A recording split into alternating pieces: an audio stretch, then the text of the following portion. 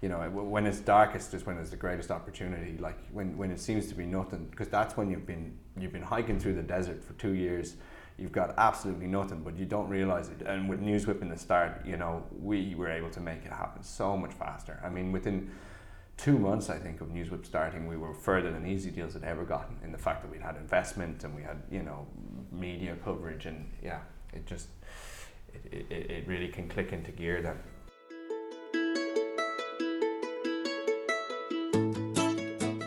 Welcome to 14 Minutes of SaaS, the show where you can listen to the stories and opinions of founders of the world's most remarkable SaaS scale-ups.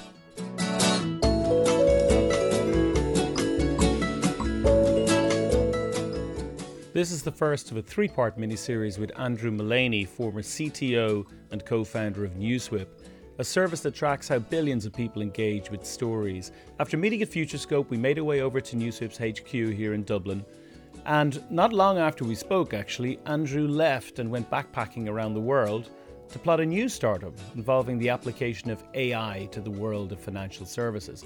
This episode includes reflections on whether working for a large consultancy helps one as an entrepreneur, why Andrew gave away a startup, and we'll talk about NewsWhip, of course, as well.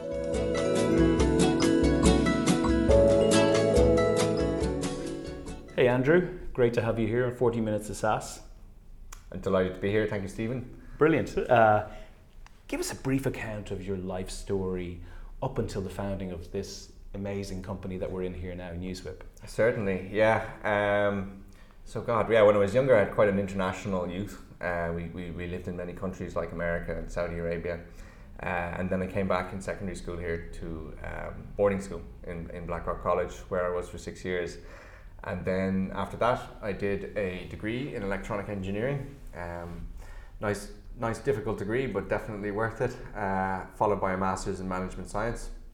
And then I went to get my first job, which I got in Accenture. I stayed there for 18 months.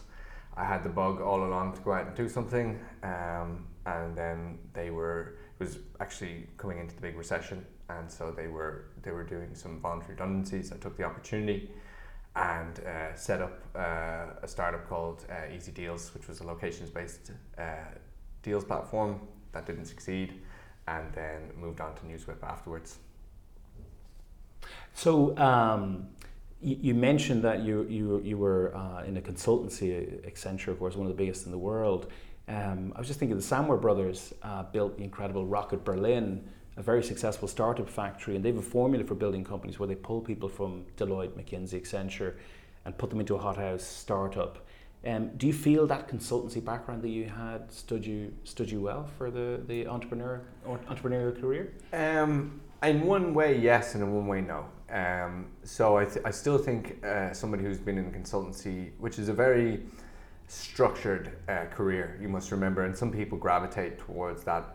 I do think that if they're able to convert themselves and be okay with the complete mania, I mean not even unstructured, but mania that is setting up a business, then they can survive very well. And I know some people who have left Accenture and followed a similar path to me and have been extremely successful. But it's not for everybody. And some people do pick large companies to work for the predictability, for the career structure, for the career ladder.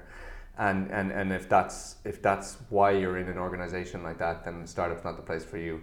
In my case, it was all of those things that frustrated me about working in a big company, and that's what excited me about going. So I do, but the training and the learning that you get from business, and particularly in consultancy, because you can go to different businesses and you generally being brought into problems within businesses, so you can see, where there's problems to be solved and how to solve them.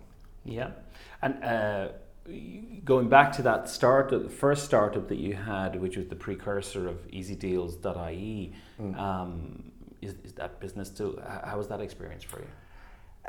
Quite funny, actually. Yeah, I mean, I think I actually gave it away to a guy when I met him at a meeting. No way. Yeah, I did. It was actually, the site did quite well. It had quite a lot of traffic. I think we were getting like 400,000 uniques a month, which for an Irish site was pretty strong. Very hard to make money out of it, and it was just a different world back then from the point of view of startups in Ireland. There was no support structures really. We were just navigating blind. I mean, it was the only way to describe it. But God, I learned everything. I mean, I learned everything, and it was tough. So no, it's not going anymore. I met a guy at a Google meetup actually, and he was in the deal space, and I said, God, you poor thing. And he goes, oh, but you had a great site. And I said, here, you can have it if you want.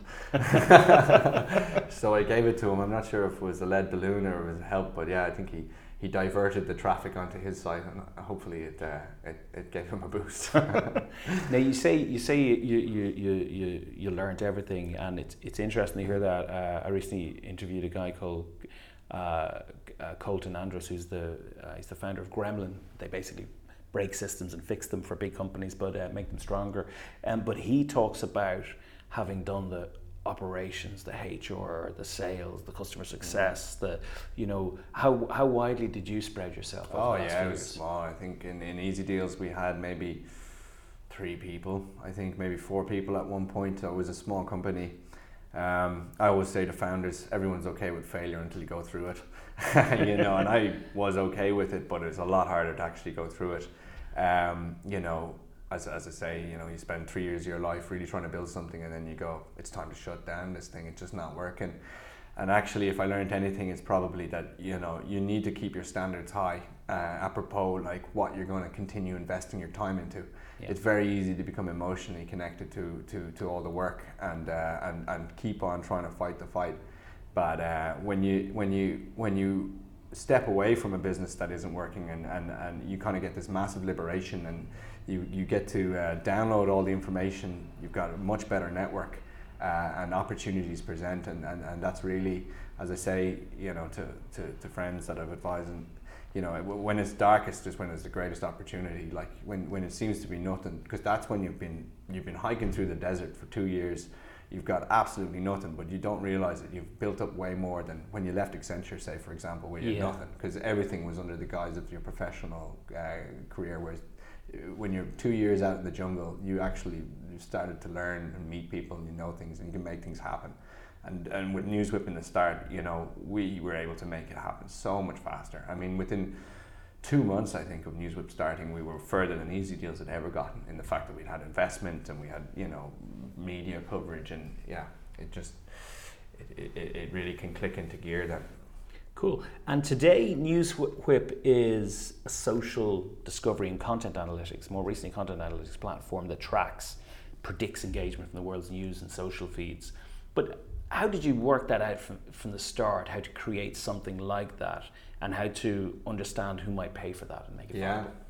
I mean, it's kind of, again, a bit like with the previous one, you never know what's going to succeed. And in NewsWhip, I've been involved in 2 distinct startups, but the amount of pivots and mini pivots and product launches that I've been involved in are just numerous, because there's only one way. It's experimentation, measure, reiterate. And from the personal perspective, you need to be totally okay with that failure, mini failures, large failures, because that's actually where you gain the learning. So we started out as a consumer play. We were a website initially, and then we wanted to be an app where people would read news. And we had a reasonable amount of success doing that. It kind of looked a bit like Easy Deals from the point of view of traffic numbers and growth, and it was kind of like, okay, this is great, but it was obviously global, so that was the main thing I was looking for in the second startup. But making money off something like that is just tremendously difficult. Yeah. And our strategy was always to enable the journalists to push our website. That's what we thought they would do, and it kind of worked. Like they used it, they just didn't tell anyone else they used it. So we couldn't get it into the viral loop, as we'd said, but we had quite a lot of nice press coverage. I remember we got some BBC very early, the first BBC coverage from a technology show from a generous journalist, and she was a big fan. But then we just realized, wait, these could be our customers. And rather than trying to get hundreds of millions of impressions every day, let's just get a couple hundred customers, like a normal business, and let's charge them. And then we pivoted, I think, after about 2 years maybe. And a pivot, I mean, it take about a year. So, we were juggling both for a while, and fortunately, the journalists really liked the product, and that's where we started out. And we still continue to alter our offering for different markets, and that's what you always have to do. And would media companies like News Corp and BBC and BuzzFeed still be the bigger part of your business, or are the Reeboks and the MasterCards now just as big, or what's the bigger market for you? By volume, the bigger market is media still, but that's probably more because of the history side. The growth side is bigger on the brands and the PR side, and their budgets are bigger, and it's a slightly different use case. So we do have to tailor the product. News is much faster and it's much more high volume, whereas the PR and agencies a bit more of a step back. So that's where the analytical viewpoint or kind of strategic viewpoint. So some product differentiations there, but with very strong customers with the likes of Edelman and Reebok, as you mentioned there. Absolutely. Yeah. What's your vision for NewsWhip over the next 3 to 5 years? So, we're a content intelligence platform. We want to understand why people engage with content.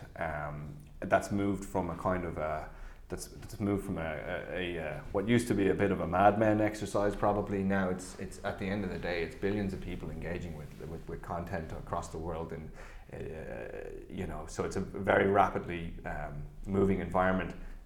From my perspective, it makes it interesting because it's a technology game.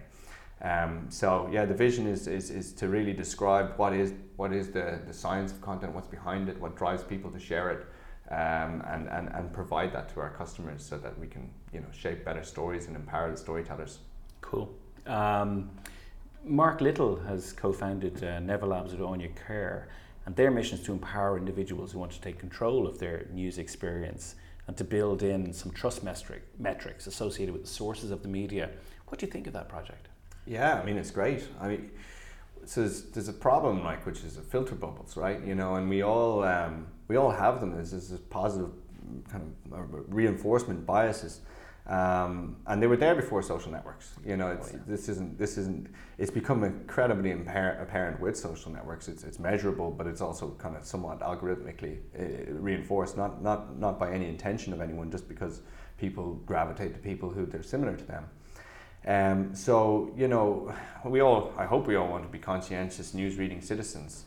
And maybe not everybody, but certainly a fair percentage of people are. And it's getting harder to actually find trustworthy content sources. And I think, if we can build products and technology that can, somewhat pre-qualify the people involved in news, pre-qualify the people sharing it or involved in create ecosystems of high quality content, I really think there's a huge opportunity there. And can you see on the consumer end, can you see people starting to pay for that, if that can be done well? That's a tough question, and I've talked to Mark about that, and the only way you'll answer it is by trying it, and I'm sure they'll try it.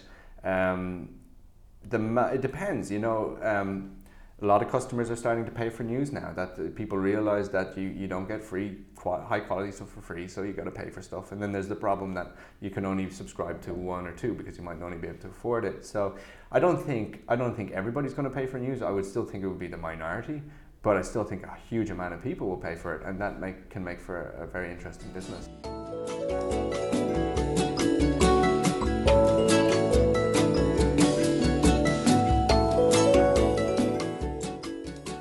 In the next episode, Andrew talks about why his dear old Dublin is a great place to start a business, lets us into a secret, the one question he will always ask an interviewee, and talks about that old chestnut about whether or not we should become comfortable with failure.